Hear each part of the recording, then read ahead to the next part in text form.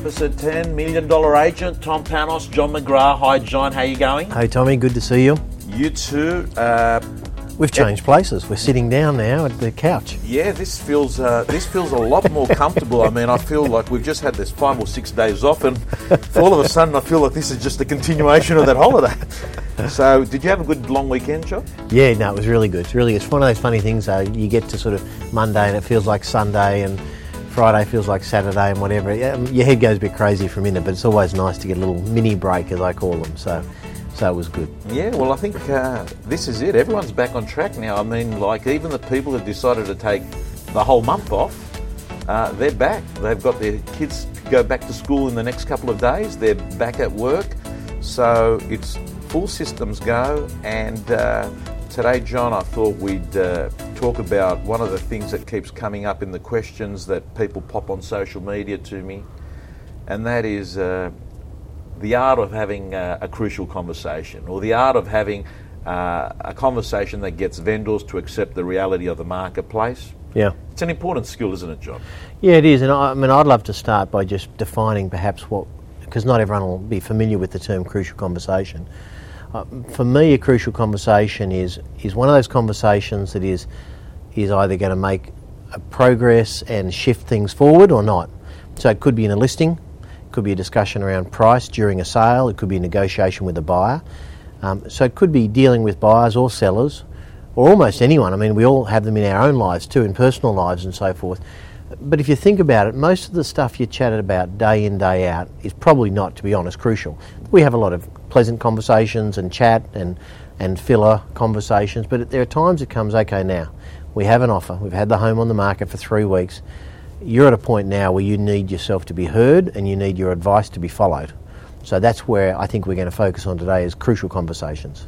Okay, so one of the things you're saying is, let's eliminate what a crucial conversation isn't. And a lot of people automatically, when we would have used that term just then and people are driving, they're thinking crunching, they're thinking conditioning, they're thinking hit the vendor hard. And in fact, that's not what we refer to, and that's not what it should be. Well, I hate the thought of the concept of crunching, because it's just a horrible connotation, and it feels, and in many instances is not in the best interests of the client. And the crunching often happens because someone's told a white lie several weeks before and they weren't straight, so now they've got to sort of re-manipulate the vendor like a chiropractor back to the reality and the truth of the situation. So I'm sure in a minute or so we'll probably talk about, how we have to set up crucial conversations from the get-go. But it's not conditioning. I hate the word. It's not crunching. I hate the concept. I don't think you need to be any of those things. I think you can be a clean businessman with integrity and doing a great job on behalf of the vendor, but still there is a requirement to have crucial conversations from time to time. And if you're a high volume agent, that could be several times a day. If you're a low volume agent, it's probably several times a week. Okay, so one of the things, starting with what John defined at the start, it's essentially a solution focus. It's essentially about taking someone that might be stuck to unstuck. It's a go forward plan. Yeah. It's not to hurt anyone, it's to actually help them move forward. Well, exactly right, because I mean, at the end of the day, most people want, and deservedly so, to get the maximum amount possible for a property. Let's put this in the context of talking to a vendor about an offer on their property that, in your view, and based on all the feedback you've had, is a very good offer that should be accepted. That would be a very easy to understand definition of a crucial conversation.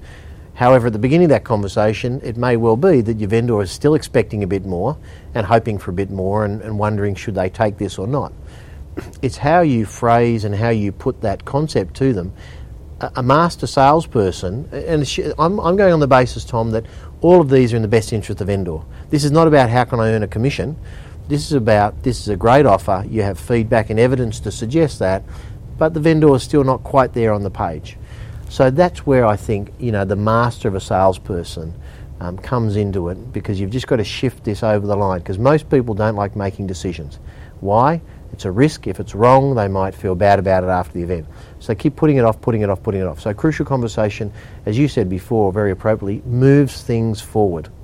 Okay, so John, so we can make sure that people, as they're driving along or if they're going for a walk or at the gym, are taking away nuggets of implementable stuff. What do you say to the agent that's listening to this who's generally a people pleaser, that likes people, that likes getting results and likes having a good relationship with vendors, but's got a vendor that needs to have this conversation, why do agents avoid having them? What's your opinion? Well, look, I think you said it really well, Tom, there, that people pleasers, most salespeople are people pleasers. We all want to be liked and loved.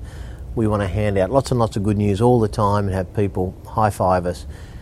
Okay, that's in an ideal world. But we all know that, things need to be pushed forward and not everyone wants to immediately accept what their property is worth. So I think you need to detach yourself from that need to be liked all the time. I think you want to be respected all the time. Mm-hmm. But sometimes it's like with a buyer. The buyer wants to buy the $900,000 home for $850,000. The seller wants to get $920,000. Well, you can't actually often please both parties, but you need to bring them together at a price that actually they both have a preparedness to accept and do business and maximise it for the vendor. Obviously, that's who you're paid by. So I think it's really critical to unhook yourself from that, what I've called in the past an exaggerated need to be liked. Yeah. There's no problem with wanting to be liked, but some people almost need it like a drug.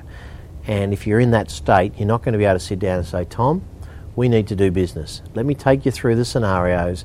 Let me take you through all the feedback to date. I'm recommending we make this decision here today and move forward. Even if it's kind of, the vendor is not delighted with it, but they're prepared for it. But as we said before in the preamble, Tom, I think, the crucial conversations get easier if you pre-frame them up front. Mm-hmm. So what does that mean? That means you've got to be honest with people up front. If you're one of these agents that has that unfortunate habit of telling people whatever they want to hear about price when you list it, hoping that somewhere down the track either a miracle will occur or you'll condition, in inverted commas, the vendor down, that's a really bad strategy in my opinion. I think you've got to be open, honest, transparent and back up your recommendations with facts and figures. Then going forward, you've got to be a devotee of feedback. You've got to when I was listing properties, I was giving people calls 2, 3, 4 times a day. Every time I had a call, I got a piece of information, I heard something new that's relevant to them, I'd get on the phone and tell them. By the time I got what I felt was a strong offer and an offer that should be accepted, we're on the same page, the vendor and I, because I never inflated the value up front. I always told them the truth. So if we were ever on the different page, it was normally because I got a better offer, not because I got a worse offer. So that was really important. So the frequency with which we communicated was critical, the integrity with which we dealt with every step of the way. And the third thing was I had meetings and I took them through different scenarios. And I said, Tom, one thing I can guarantee you now is you and I don't know what this property's worth. You have a figure you'd like to get. I've given you some comparables that suggest a certain range. The buyers all have their own view about what it's worth. But going forward, we need to put all that together into a computer and come out with the right price so you accept it and you can move forward. Because the goal of you speaking to me and engaging me is so you can move forward and get a new home or sell this one. So I think I set it up really well so people kind of get. And I say, one of the best roles I can play for you, Tom, in this process is not just be your salesperson and sell all the benefits and features of your house. I will be doing that, guaranteed. But what I've also got to do is I have to let you know the feedback and the comments of every single person that comes through the home. So you can make a valued judgment, so when the offers start coming in, you can, alongside me, work out if they're the right offer or not. Okay, John, when do you recommend that people start having that pre-framing conversation? Day one. Day one. So day one is the day you're signing it up? Either that day, literally. I think, at the end of that's a good time to have it. If you don't have the time, I'd come back. I'd do it straight when you're getting the photographs proofed. I'd do it the next day, set up a business meeting. You might say, Tom, look, it's getting a bit late. I know you've been very kind. It's now 8:30 at night. I'm sure you're tired.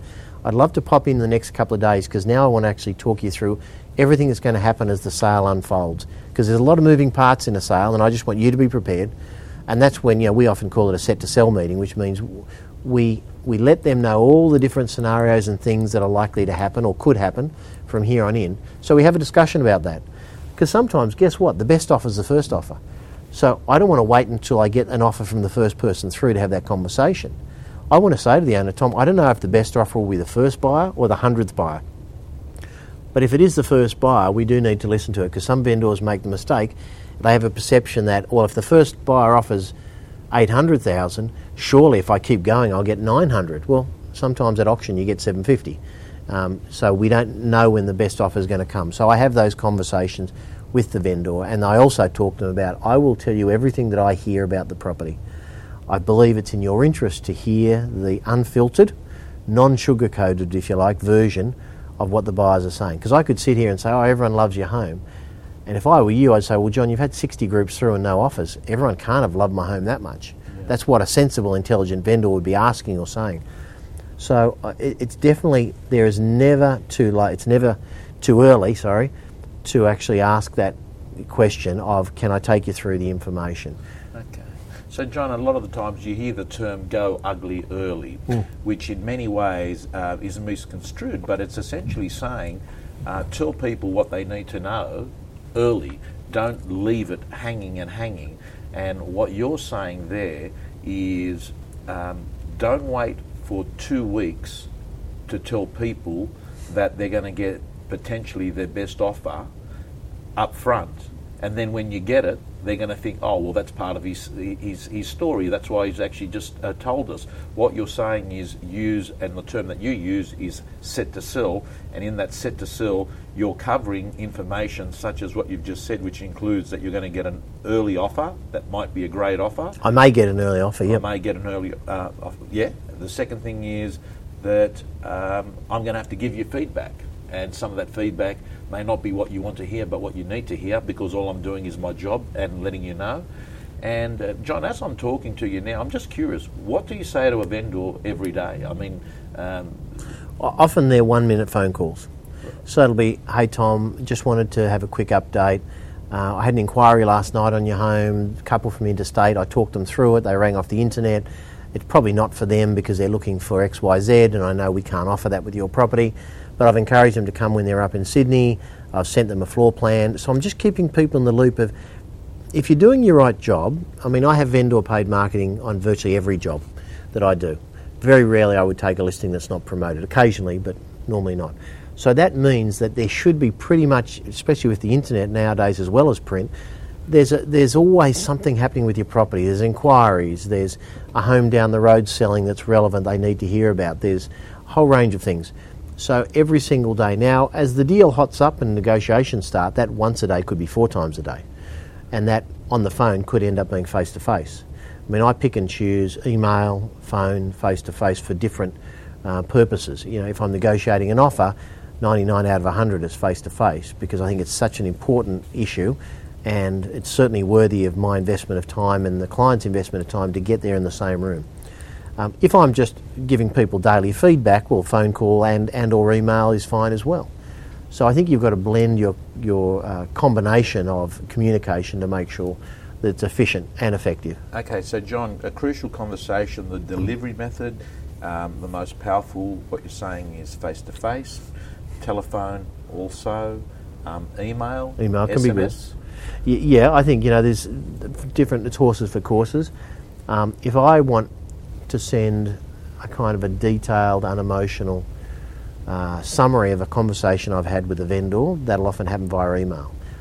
I will rarely, usually, probably never give them information firsthand on an email that I haven't spoken through with them. If someone's in a different time zone or something and you want them to sort of get up, read this, and then you're going to call them in 6 hours, that might be different. But I think it's nothing like that face-to-face. That's where deals are done. When we're in the same room and we're eyeballing each other and we're talking through the deal, that's when most deals happen.